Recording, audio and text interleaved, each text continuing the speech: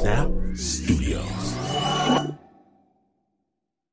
Snap Judgment is brought to you by Progressive, where customers who save by switching their home and car save nearly $800 on average. Quote at Progressive.com. Progressive Casualty Insurance Company and affiliates, national average 12-month savings of $793 by new customers surveyed who saved with Progressive between June 2021 and May 2022. Potential savings will vary. Okay, so you might not believe this, but in the rashness of an ill-spent youth, I went to law school. I actually liked it, but in law school, they try to trick you. They tell you that this raft of completely different Supreme Court decisions is some sort of cohesive whole. They pretend that there is such a thing as judicial logic, that all these contradictory judgments and philosophies about power and who gets to decide what, that it all makes some sort of sense. Perhaps you just aren't smart enough to get it. And then maybe, if you're lucky, someone suggests you read some of the other books, the ones that don't teach in class, the ones on the back shelf, the ones that ignore the happy talk and instead recount what really goes down, the ones that let you know all this supposed judicial analysis is noise. Lipstick on a pig. Judicial opinions don't determine who has power. Judicial opinions follow power. Judges follow power like dogs follow whoever's holding the treats. And if you want to predict a judicial decision for fun and profit, first determine where the power is. Don't waste time trying to parse legalese. Just figure out who has the juice and act accordingly. So look around our current landscape. If you place corporate interests against, I don't know, the environment, who's going to win?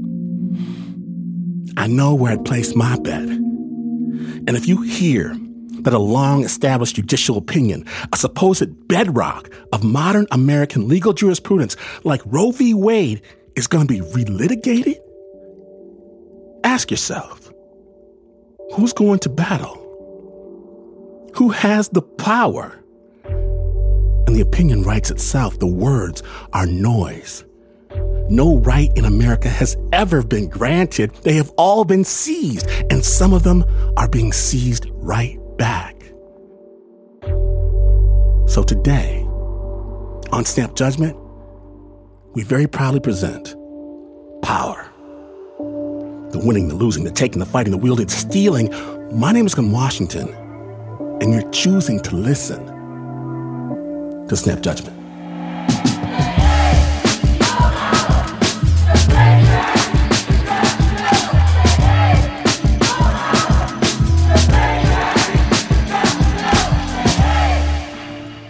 Now, the story you're about to hear was produced for BBC Radio 4 by Falling Street Productions, and as you likely know, people, especially women, are increasingly being threatened for simply speaking from their perspective.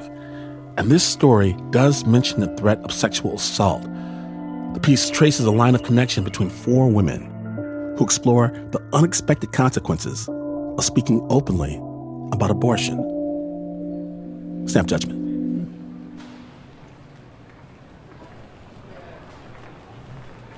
You kind of lose all sense of time. I didn't sleep because I was afraid I'd oversleep and wouldn't make the flight.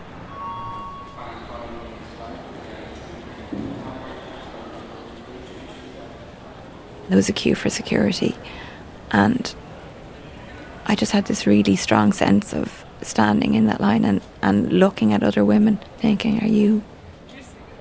is it you? Are you travelling too? All the clinics required you to stay overnight for the abortion pill, and I couldn't do that, which meant I knew I was facing into a surgical abortion, to be back and forth in one day. Please ensure that your seatbelt is fastened, your seat back is in the fully upright position, and that your tray table is stowed away. And I just felt angry, so angry all the time, and wanting to get it over with, and wanting to just be home and out the other side. And that anger, I think that's what drove me all the way through.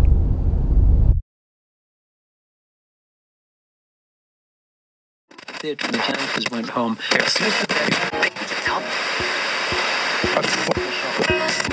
Now tonight, much of Ireland will be transfixed by the final of the Rose of Tralee International Festival. The annual festival crowns one young woman the winner following a week of judges assessing how well she behaves and represents her home country. If you don't know anything about it, it features about 30 women with Irish heritage competing for the title Tralee Rose. Sydney Rose, Brianna Parkins, was writing about her experience in the Irish Times recently, where she said that being the Sydney Rose was both the best and the worst year of her life. Well, she joins us live now from Sydney.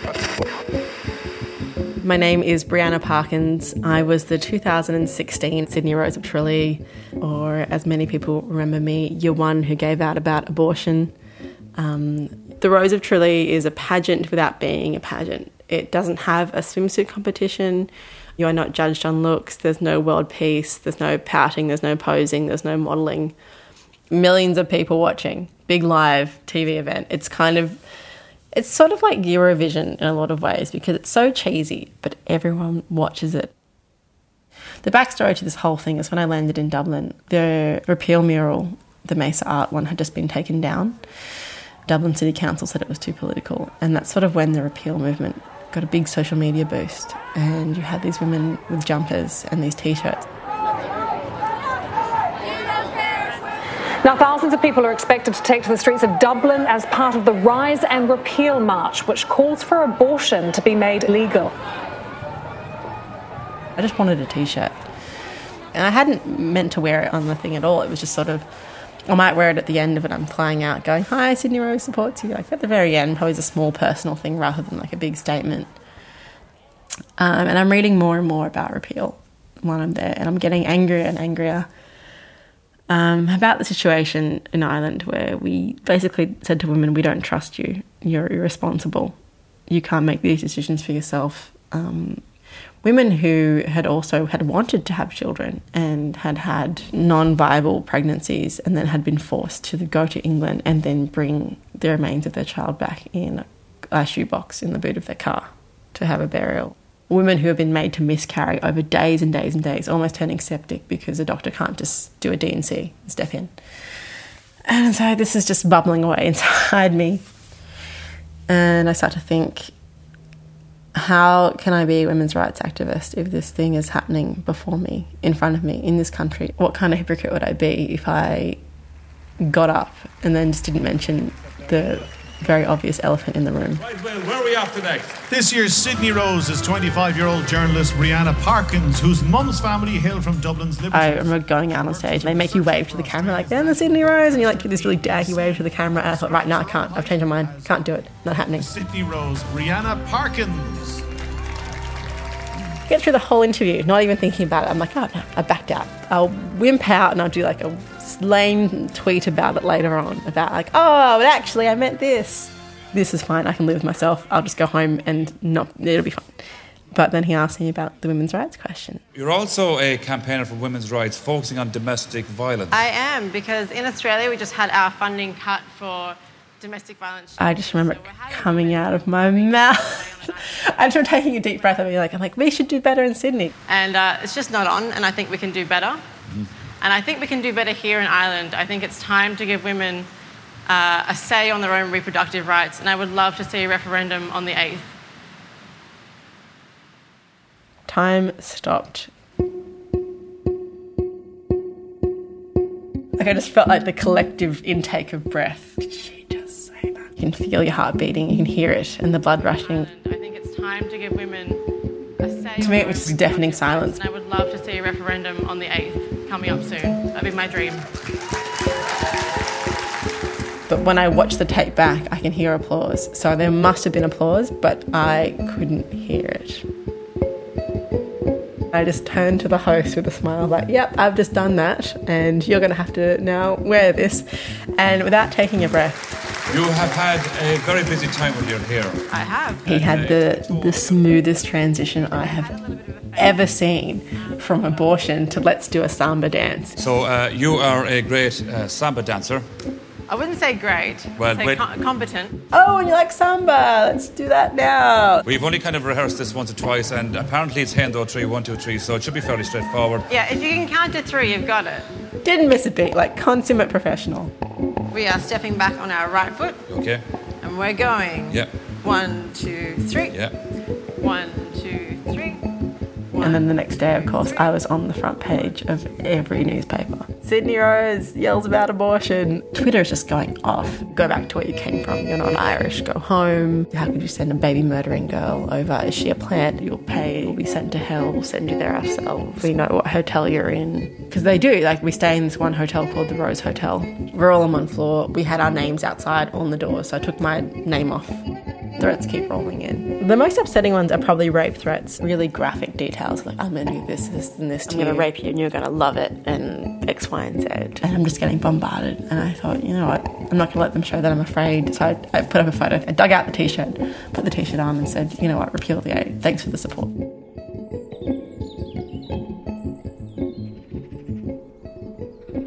I remember watching the dawn break over this little back street in Tralee and thinking, it's going to be okay. You'll move on. They'll forget about it. It's a 24-hour news cycle. You're just a contestant. You said a thing. People get over it. And they didn't.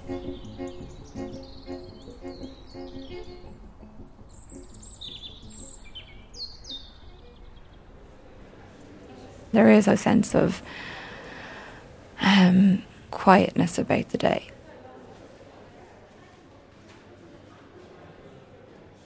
In the waiting room first I heard one Irish accent, and then you move to a second waiting room and there were a number of us with the wheelie cases, and then you hear people talking on the phone, or you hear them asking a nurse a question, and you're aware that, you know, you're one of 6 in that clinic on that day. And that was shocking to me, and it shouldn't have been, because all the statistics would have backed it up. But to be actually there on that day, on a random day, with 5 other women, was just, it was devastating.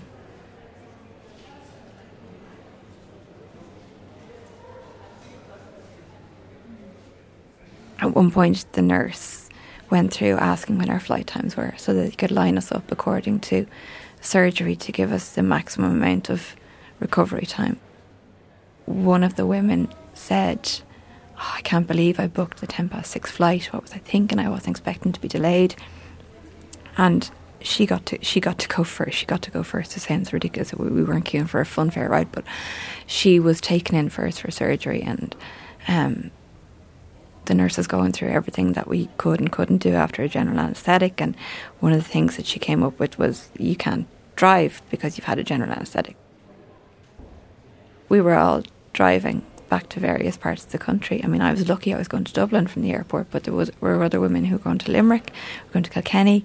There was one girl who was very young and very quiet and just kept herself to herself. And then when that other woman made the comment about her flight time, I just said something to the effect of, I can't believe this is happening to us. Isn't this ridiculous, you know, that we're having to think about this. And I'll never forget, I was sitting right next to her and she had blonde hair kind of in her face. I said something like, we have to do something about this when we go home. This can't go on. She looked up and her hair kind of fell away from her face, and she looked at me in horror. I mean, in horror, as if I was mad, and said, are you kidding me? I will never speak about this to anyone as long as I live.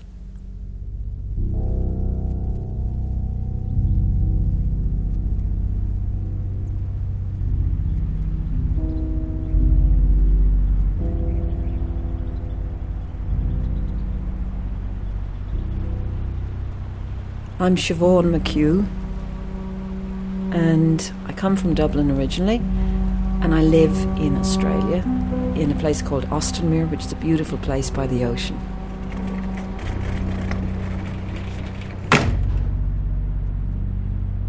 I'm a radio documentary maker, but also an academic who teaches journalism at the University of Wollongong.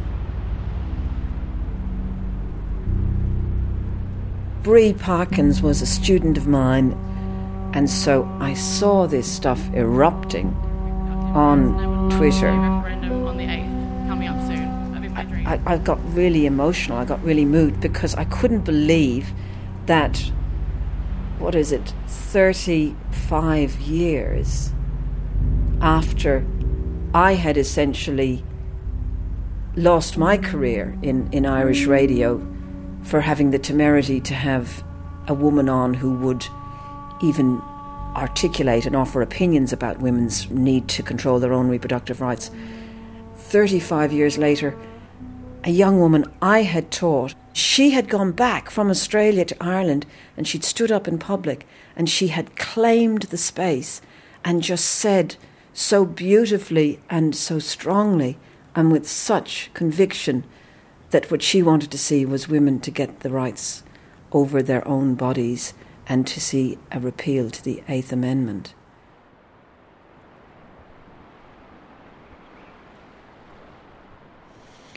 So 1983, somebody had the idea that abortion, although it was already completely illegal in Ireland, was not illegal enough.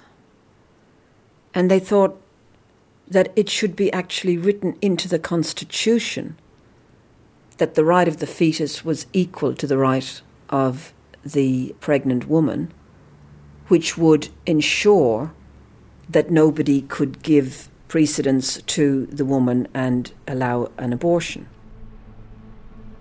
A referendum campaign began from the point of view of those who were against abortion. It was to put an amendment into the Constitution.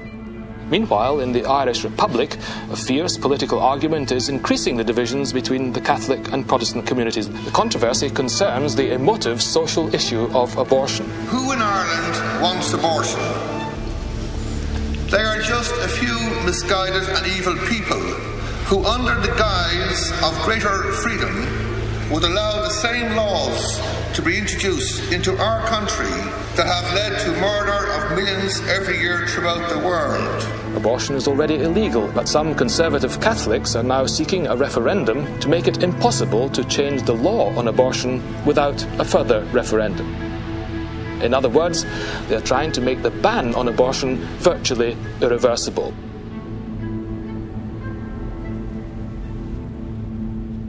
And it divided the country like nothing since the Civil War. So there were families split down the middle and people not talking to each other. I was, I'd been living away from home for 10 years at that stage. So all my friends were very much in the anti-amendment camp. But I was aware in the radio station, and obviously from debates in the newspapers and all the rest of it, of how divisive the issue was. And we had a policy at the radio station at the time about what you could do, balance, objectivity, and certain items, if they were subject to upcoming votes, you couldn't discuss them except in a news format within a certain period of time before the referendum. To recognise that, but also to recognise the interest in the people on both sides of the debate, my radio show had a format where between 9 a.m. and 10 a.m. we had somebody come into the studio, play 3 of their favourite records and, use that to sort of discuss their life history. And so I had proposed that one week we would have Anne Connolly as our guest, who had founded the Well Woman Centre, who could speak broadly about the new wave of feminism and women's rights. But she was not overtly identified with abortion. She was identified with women's rights to all kinds of reproductive and health rights. And the following week, for balance over the longer term, we would have Mina Ban y Cribeen, who couldn't have been more different and would speak pro-amendment. And this we decided at our weekly production meeting, where we would all put forward our guests, and it was approved by the boss. In came Anne Connolly. We couldn't discuss the actual referendum, but we discussed all the other background things to it. Somewhere before 1 o'clock, I was called into the boss' office, and I was informed that I was being suspended, that I was, quote, not fit to produce programs with serious editorial content, and I would be reassigned. And I said, what have I done? It was vaguely framed. Somehow it was to do with the guest I'd had on. And I said, but you approved her. There was just this kind of almost a smile. No, I didn't.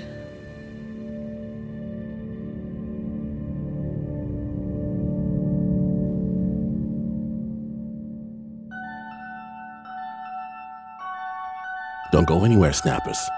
When we return, the consequences. Snap Judgment.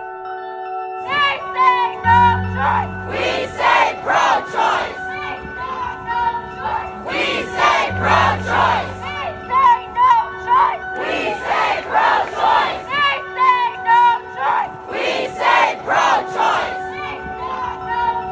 We say pro-choice. We say pro-choice.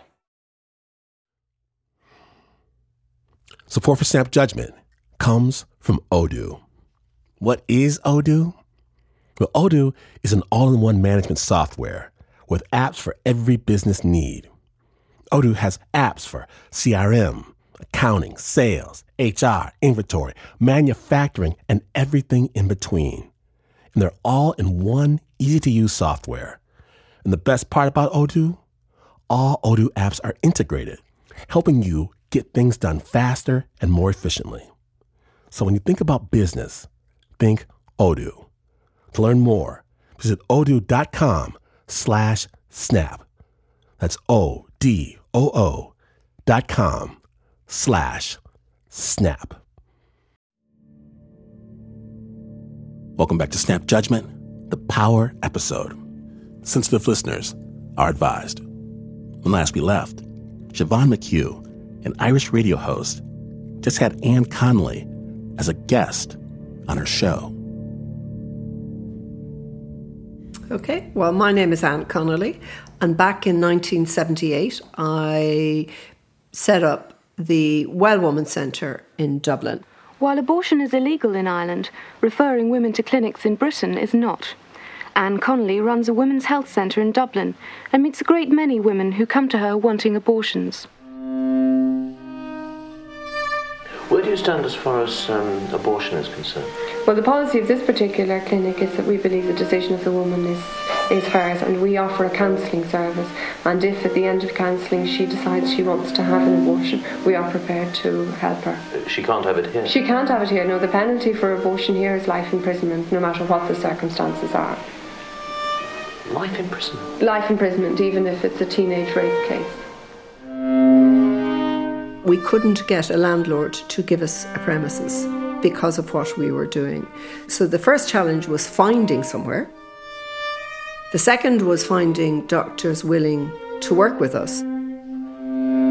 We had a number of doctors at the very beginning, but about a week before we opened, they were told by the gynaecologist they reported to in the main acute hospital that they could choose between a career in that hospital or in the Well Woman.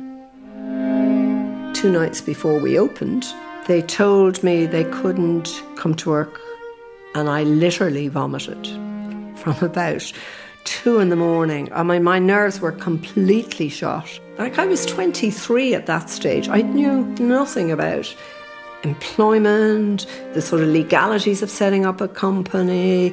Ugh. We also then had an opening which attracted no media attention. So our first morning, we managed to get 1 doctor, but no patients. And then later that afternoon, a group of people from an emerging group called Society for Protection of the Unborn, SPUC, as we used to call them, with emphasis, picketed outside our clinic. And we rang the media, and the media were outside the door in 5 minutes, and we were the front page of the evening papers and the following morning's paper. And the rest was history, because we had been launched.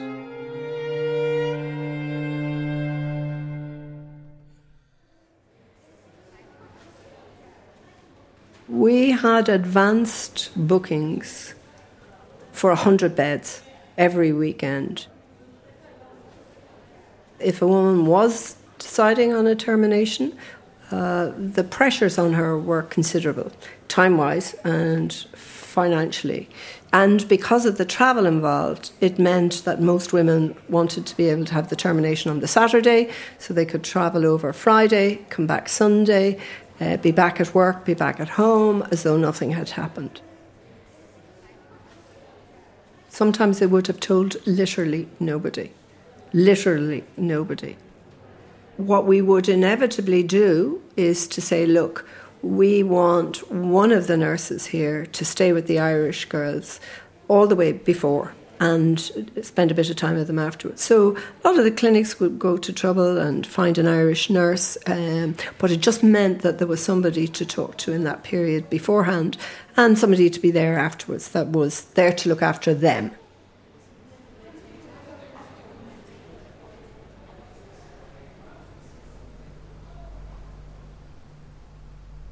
The one thing I do remember is the kindness of the nurses, the kindness of the staff and the normalcy of it, that it was, I think I was expecting kind of hushed tones and the staff speaking to you with their eyes averted and darkness and secrecy, and there wasn't. There was openness and warmth and care, and I because I'm so terrified of needles, they went over and above what they probably normally do to help me, and they held my hand when I had to get, the cannula in and stuff. I was complication free and it was relatively straightforward, but you're still sore, and to have to do that and then just get in the taxi and get on the airplane, it was horrible. It was horrible. And sitting, because you're so hungry, you have to eat, so sitting in the airport restaurant eating with the bruise from the cannula on your hand, and you're kind of thinking, I wonder, does everyone see this and know what it is?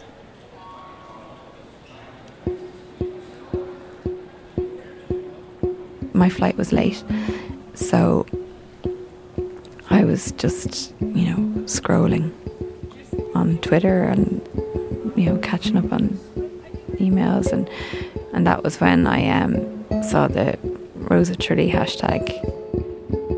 And I remember seeing the link with the hashtag Repeal the 8th, and I actually do remember what got me, because you had that intake of breath when she said it. I would love to see a referendum on the 8th coming up soon. That'd be my dream. And then you heard the applause, and that applause was just like, oh my God, the applause. I remember, wanting to go to people, beside me. They're clapping. In Kerry, they're clapping, that applause was like a balm to me that day. This is other people saying it's okay. And I don't need other people to say it's okay, but it's nice today to know that. Plus, I want to buy that woman pints. We would like to thank you for your attention, and we wish you a very pleasant flight. I emailed Brianna to say thank you and to tell her where I was when I learned of what she'd done, and how bizarre it was to be travelling back from my own abortion while she was lighting up the stage in Tralee. And I read it and I cried. And then I, of course, emailed her straight back and like, oh, thank you so much for your letter. It really meant a lot to me. She wrote back about how important it had been to receive my email because she'd had so much personal hassle over what she'd said and professional hassle and coming at her from all angles, and that my email and story, made her feel like it was worth it. And I just watched her go from anger to hope to action, and it was just so beautiful watching this woman who wouldn't even use her real name when she first emailed me because she was so scared of even publicly admitting that she had an abortion.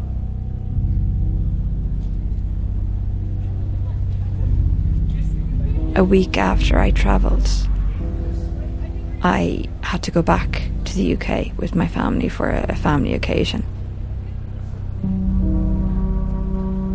I remember being in the airport and actively looking to see who's travelling today, who's making up the numbers today. My husband had the kids off somewhere in the shop buying something, and I remember sitting and I had to take the two sides of the chair in the airport, in the terminal, and hold it and grab them so tightly to stop myself from standing up on the chair and screaming at people, do you know what people are doing from here today? Do you know? Do you know?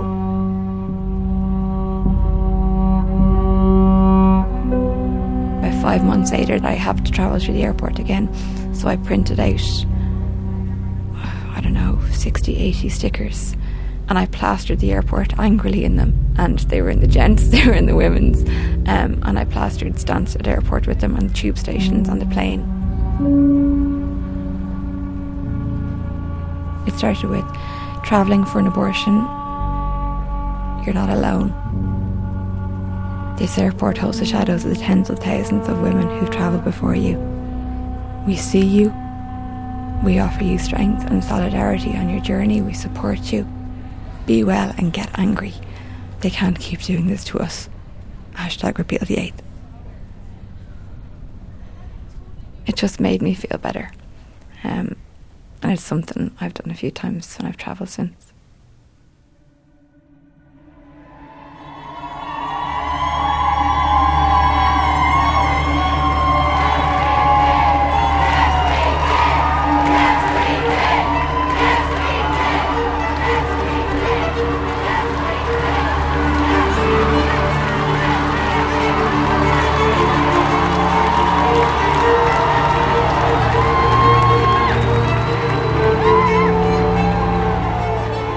Like a lifting. I remember like driving in and seeing the big Dublin Town Centre or whatever, and thinking, I don't want to be anywhere else in the world right now. You could offer me any money, but after that exit poll last night, I want to be here today with my people, like with my Together for Yes people.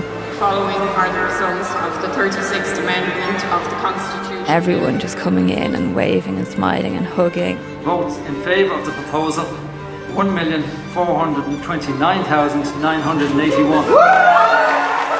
It was phenomenal. Phenomenal.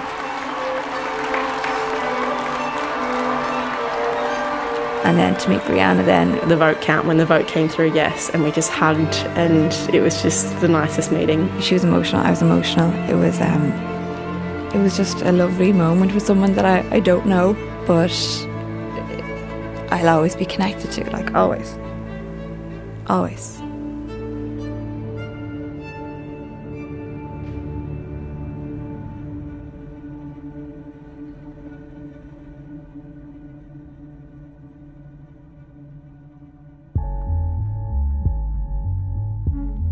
This story, A Sense of Quietness, was originally produced for Lights Out, a Falling Tree production for BBC Radio 4.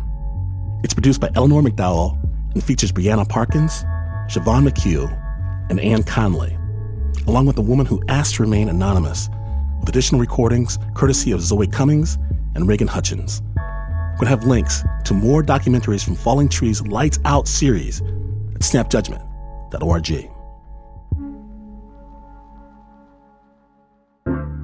Now, when Snap Judgment returns, a war between two grandmothers. Stay tuned. What do we want? Equal rights. When do we want it? Now. What do we want? Equal rights. When do we want it? Now. What do we want? Equal rights.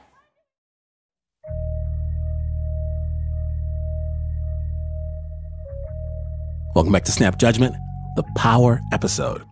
My name is Glenn Washington, and we've got the lights, the cameras, 3,000 screaming snappers at BAM, the beautiful Brooklyn Academy of Music, and for you, of course, the very best seat in the house. Sensitive listeners are advised. My dear friend, Mr. Josh Healy, on Snap Judgment, live.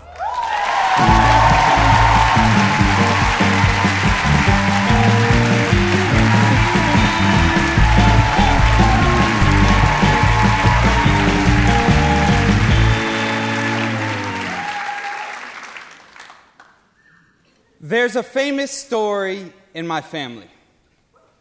When my parents got married, there were two family members who were supposed to be kept as far apart from each other as possible.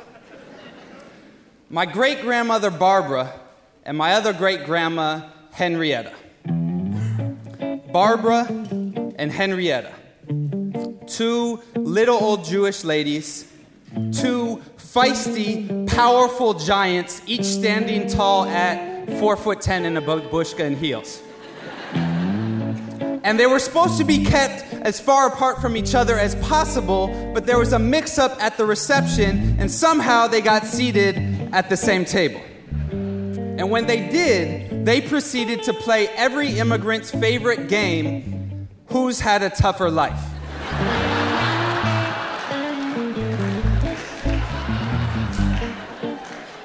Barbara came out swinging. She said, well, you know that my family, we had to flee Russia when I was 5 because the army came and burned down our whole village. Henrietta was like, all right, we gonna fight? Let's play. Henrietta's like, oh yeah, well, the boat my family came over on, it was so bad, my little sister almost died before we got to Ellis Island. Barbara, she comes back flexing. She's like, oh yeah? Yeah, that's all you got, son? And obviously this is how immigrant Jewish women talk, like bad battle rappers, straight out of the shtetl. She's like, yeah? You know, I had to drop out of school when I was 12 to work at a sweatshop on the Lower East Side. Henrietta's like, I wish I worked at a sweatshop. My whole family was unemployed during the Depression. We survived 10 years off Spam and matzo balls. No soup, just the matzo balls. And by this point, a whole crowd has formed around. All the families at the table, even my newlywed parents, they want to see the heavyweight bout. It's Ali versus Frazier. It's Nas versus Jay-Z. It's Barbara Rosenblum versus Henrietta Goldblatt, and Barbara goes in for the knockout punch.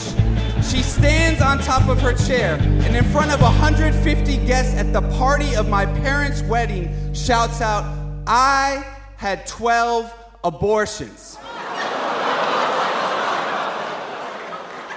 All self-performed.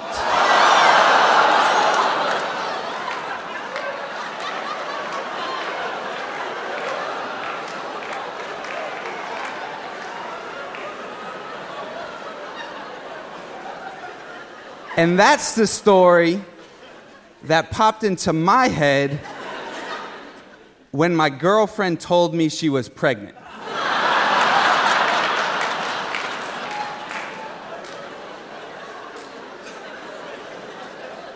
And I'm not proud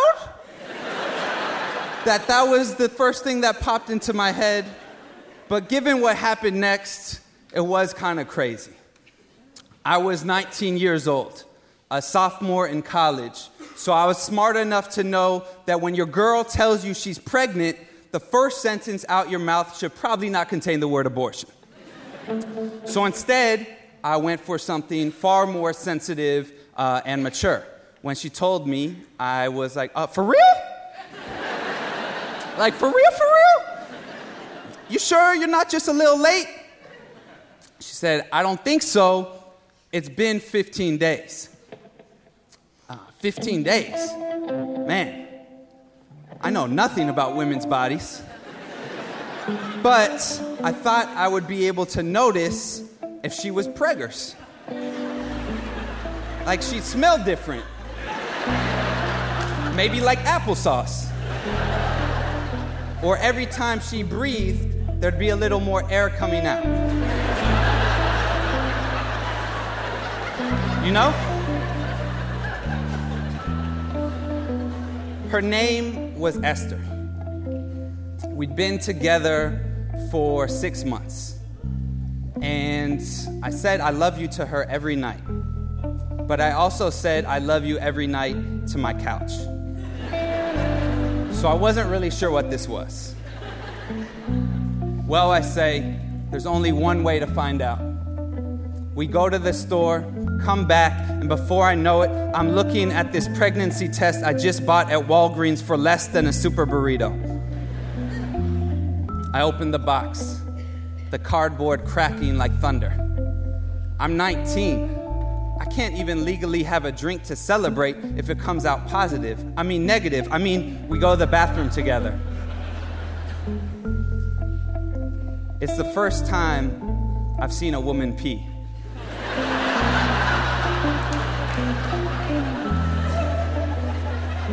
It feels like she's going on forever. Like she's been storing the Pacific in her bladder for just this moment. Finally, the trickle stops. She hands me the stick, eyes closed. You look. Ladies first, I say. She does. She takes a breath.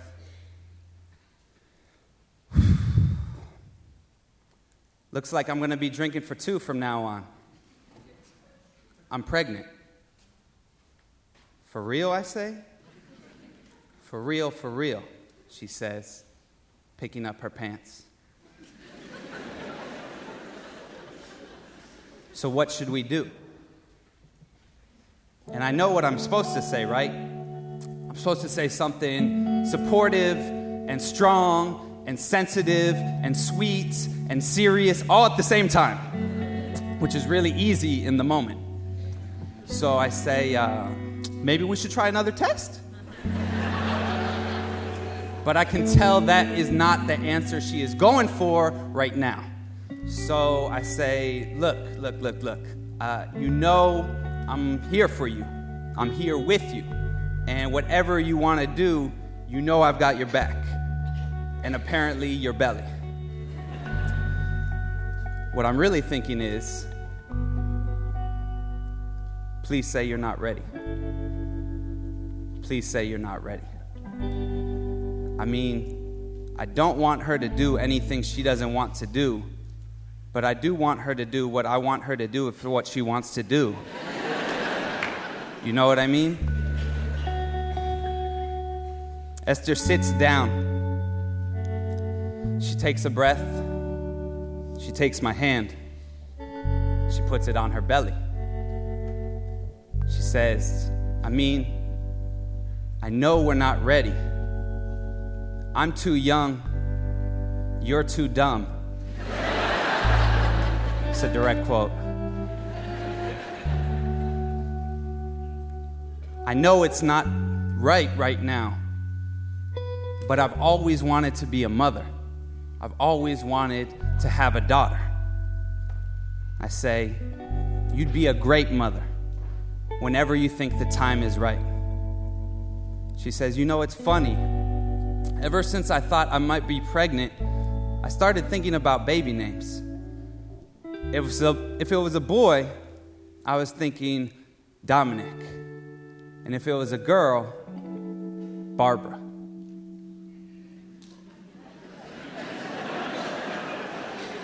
Barbara. I never told Esther about my great-grandma before. Last month, I brought her home to meet my family, to meet the women who raised me. Strong women with old names like Dorothy and Deborah and Frances, my grandma, my mom, my aunt. I'd fallen in love with an Esther, a name so old when you're born it comes with an AARP card.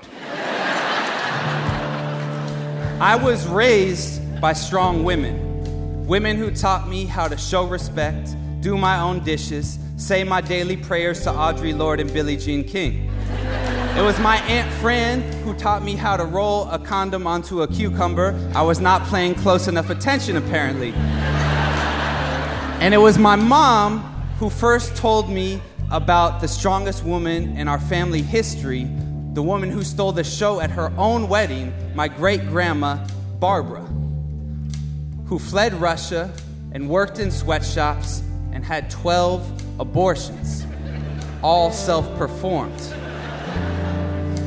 No birth control, no clinics on the Lower East Side. She almost died in a tenement bathroom on Avenue C. But she lived.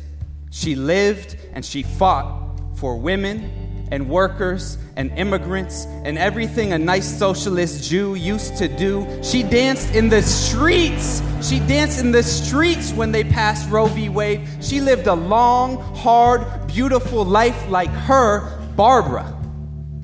When Esther said that name, I started to change my mind about what we should do. I said, maybe this mistake wasn't a mistake after all. Maybe we're supposed to have a daughter. She said, yeah, maybe not.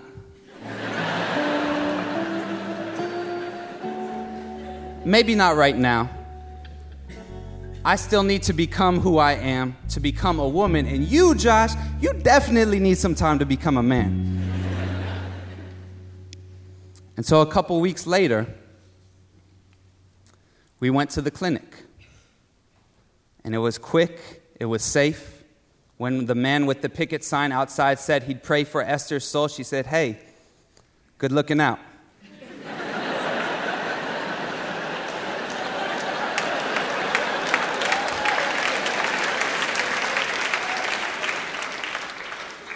I held Esther's hand from when the doctor went in until the doctor came out.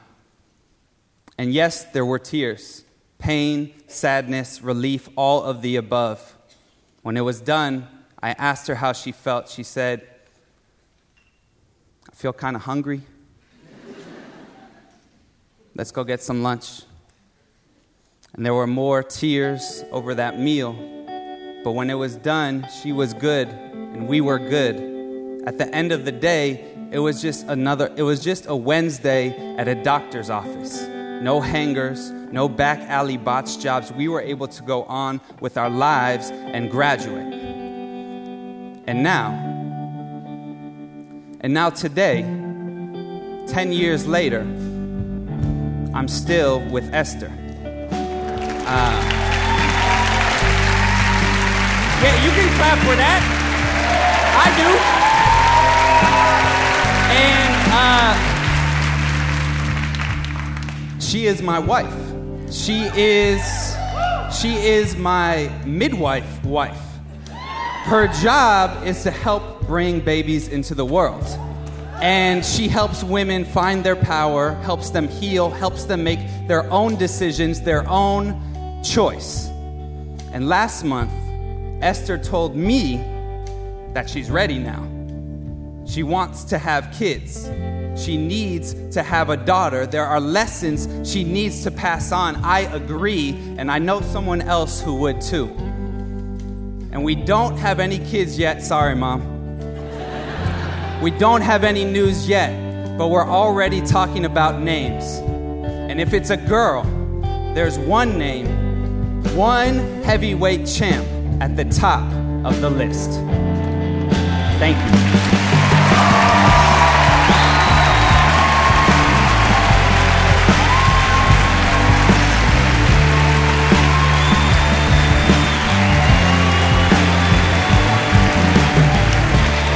Joshua Healy. Holla when you hear it. Holla. Josh Healy performed at Snap Judgment Live in New York. The original music, composed by Alex Mandel, performed by Alex and the Snap Judgment players Tim Frick and David Brand. It was recorded and mixed by Pat Mesiti-Miller.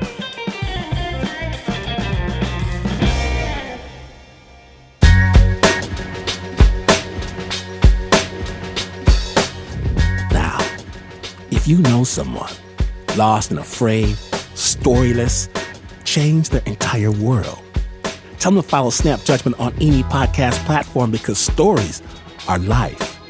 And if you don't tell them, how are they going to know? And that's what friends are for. More amazing storytelling available for free at snapjudgment.org. Snap is brought to you by the team that knows to let Mark Ristich be Mark Ristich. Except, of course, for the Uber producer, Mr. Mark Ristich, Nancy Lopez, Anna Sussman, Pat Mesiti-Miller, Regina Bediaco, David Exame, Renzo Gorio, Shayna Sheely, Teo DeKai, Flo Wiley, John Facile, Marissa Dodge, Davy Kim, Bo Walsh, and Annie Nguyen. Special thanks to Yetta, Annie Nguyen, and Richard Bowie for collecting tape out on these streets for us. And this is not the news.